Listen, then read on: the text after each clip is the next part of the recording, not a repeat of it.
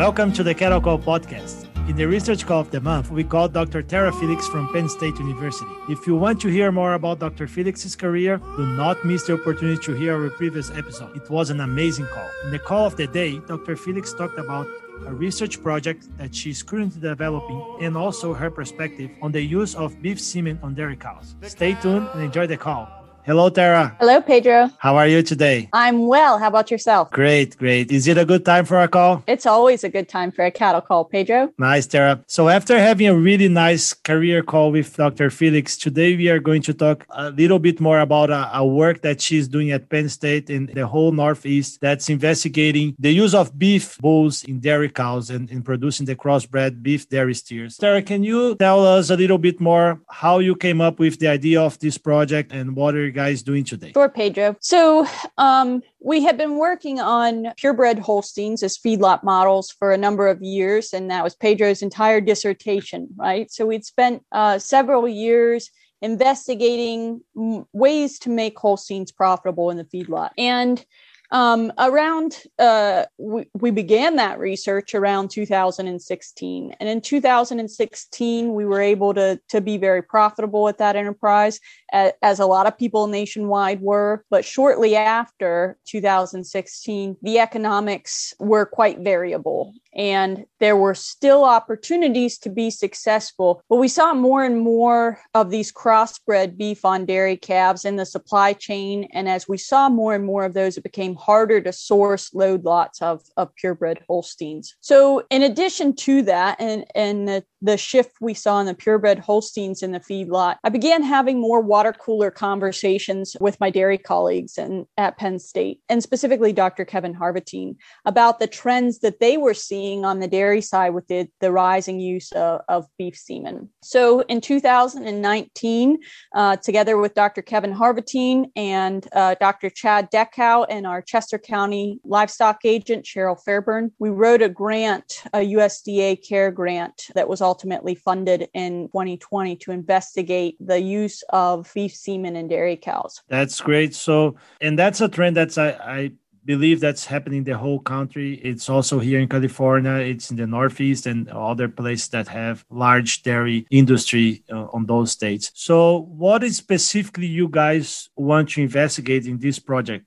What are you guys doing right now? In which stage of the project are you right now? Well, I think specifically, Pedro, we're interested in determining are there single traits or are there multiple traits that we could put into an index that would make sense for the beef on dairy system. Now, a lot of industry folks have done this, right? Wholesome has a terminal index, although not publicly available. There is a terminal index they're using to select those Simmental bulls. Angus has published, just August 2020, published their Angus Holstein index along with their Angus Jersey index. But what makes our research project a little bit different is that we're trying to develop these indices with the end product, the progeny in mind. We want to have actually tested these sires and these traits that we're interested in feedlot animals. And right now, that's where the data are lacking, both on the research side, on the academic side, and industry side. The uptick in the sale of beef semen really only started as recently as 2017 into 2018. And so given the generational interval of cattle, we've just started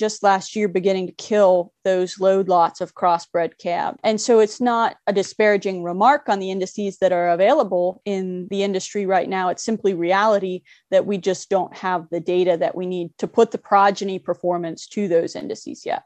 That's pretty good. Last month, we had a talk with Fernanda Ferreira from here in California, and she showed that for the dairy industry or the dairy farmer, it's been a really good profit animal, and they are making money from that animal. And I agree. The biggest question now is, what about the feedlot? Are the feedlots making extra money from that crossbred or not? Are they performing better or not? Do you have anything to share with us about that? Have you seen any, let's say, promising results and things that maybe you could see as a potential for the future? You're absolutely right, Pedro. I think that's exactly where we are right now. It's a really good thing for the dairy side. And again, because of the generational interval, that's where we have the most data right now. The dairy is getting paid handsomely for those calves at the moment.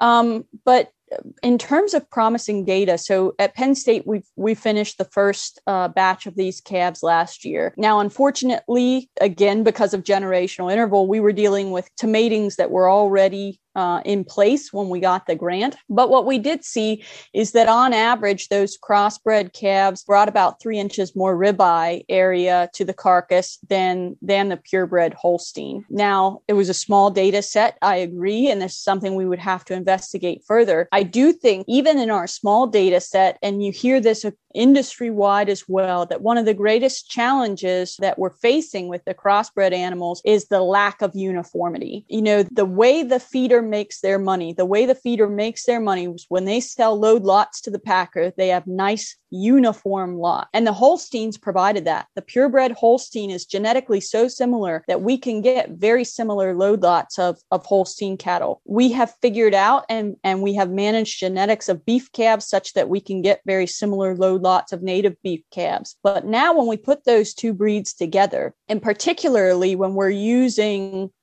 Simmental sires, we're using Charolais sires, we're using Limousin sires, we're using Angus sires, and dear God, we used some Angus sires from the 1980s. Well, now we have variability across the board. And, you know, a quarter of those calves will look really good and maybe look like native beef cattle. And a quarter of those calves are going to grade Holstein. And we saw that in our project last year. We had several of those calves that we knew were crossbreds and brought Holstein prices because of the shape of the ribeye and the length of their carcass. And then we have 50% of those calves that are kind of a black box, that in a commodity beef system where we have to produce a product that fits in a box to be shipped globally, we can't handle that type of variability right now. And the industry recognizes that. And I think as an industry, everyone's working towards the goal of how do we fix that lack of uniformity that we've kind of bred into the system now. Absolutely. I totally agree with you. I remember going back to fall of 2019.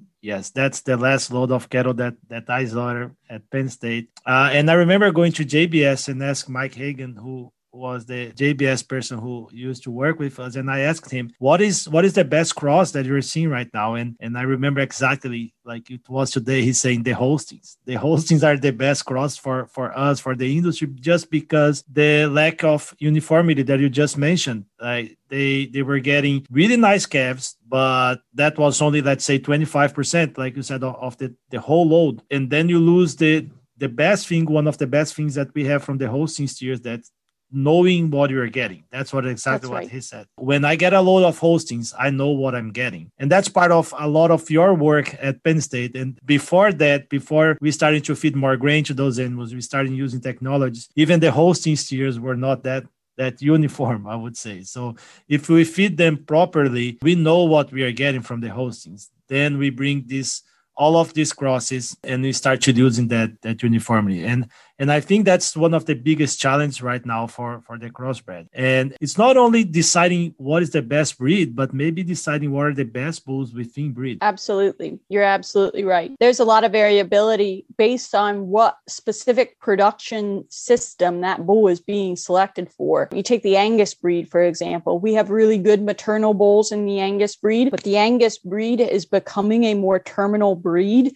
If you look at the NCBA audits, 60% of our calves coming through the packing houses or better are black hided. Well, they're getting those black hides from the Angus breed, right? Predominantly, and Simmental. But those bigger terminal sires may not be what's desirable. In fact, if you look at the Angus Holstein index, the frame size is a detriment in that index, and same the Holcim index. So because the Holstein already has such a large frame. So you're absolutely right. This variability is something that we need to narrow down, not to just a breed, but a sire within a breed specifically. And that's exactly what we're attempting to do through the USDA project. We're testing several sires within breeds and tying the performance of the calves not back just to the EPDs, but to the genetics of that sire specifically. That's amazing. I'm looking forward for that and to see those numbers, because that's something that's growing. And my question now is, and we are integrating a system,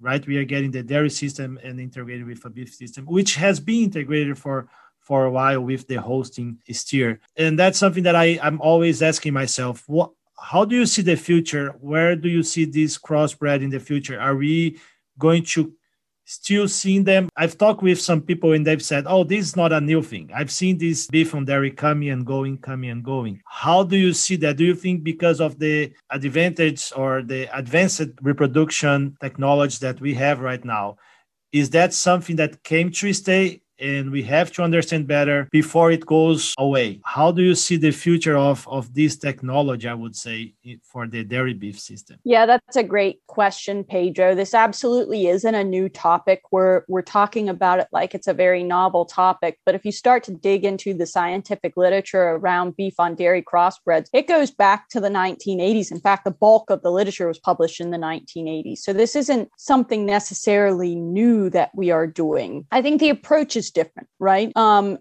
the approach is different than it was in 2016 when we first just started pulling all the black semen out of the tanks and sticking it into the dairy cows. The industries are coming together now and working in a much more concerted effort to produce a calf that should be beneficial to both systems, right? And it absolutely has to be. Right now, the dairy industry is benefiting quite well, as we talked about, and we have to make sure that benefit remains through all the way to the packer. Otherwise, the model will not be sustainable. Now, with the efforts that both sides of the industry, or I should say all three sides of the industry, dairy, beef, and packer, are putting on this information now, on actually gathering information from these sires, gathering data from these calves, I do think that the model will become more sustainable. I do think, given the technologies that we have with sex semen and genetic potential in the dairy herd and evaluating genetic potential in the dairy herd, that the crossbreds are likely here to stay if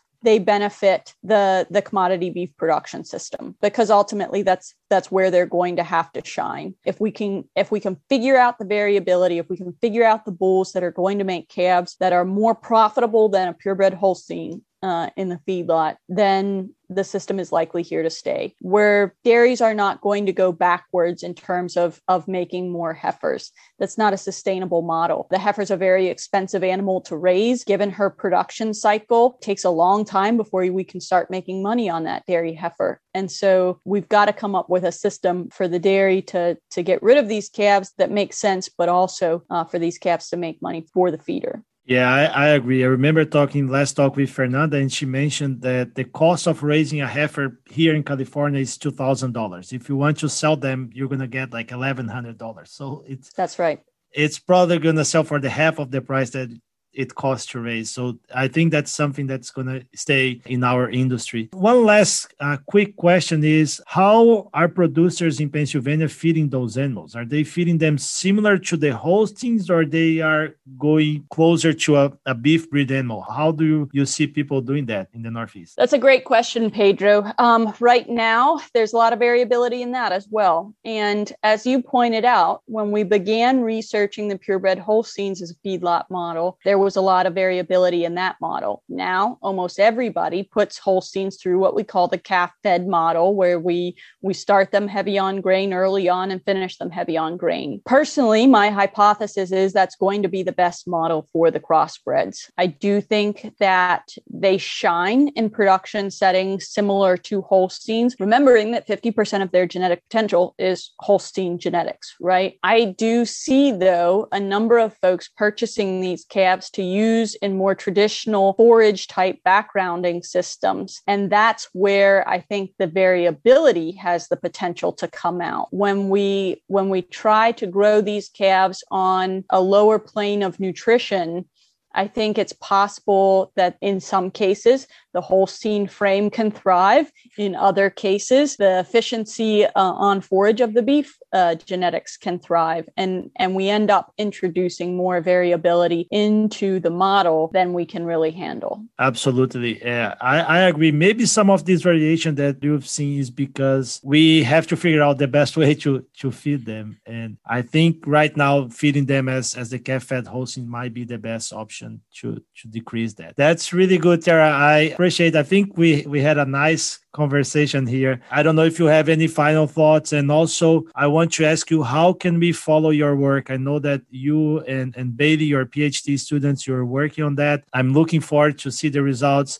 I know that you produce a lot of content, a lot of information as an extension at Penn State. How can we follow your work and know more about this project? Well, I hope you will. And the easiest way to do that is through extension.psu.edu. The results of Bailey's first feeding trial, where we compared purebred Holsteins to crossbreds, is published in an article on extension.psu.edu. In addition, there's a video of those cattle. If you're interested in seeing what those cattle look like in the feedlot and the comparison of those cattle, that video is available at extension.psu.edu as well. Perfect. I will leave all of the video in the Penn State Extension website description in the link below this episode here, and also Dr. Felix information if you want to contact her to know more about it. So I would like to thank you, Dr. Felix, once again for participating and having this great call with us. It is my pleasure, and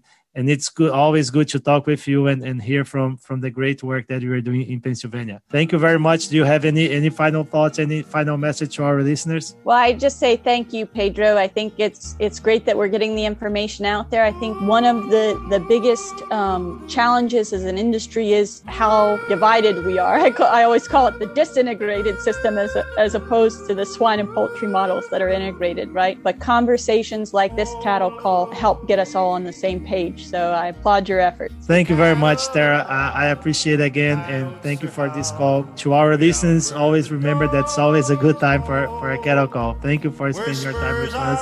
And I hope you guys have a good day. Thank you. Singing this lonesome cattle call.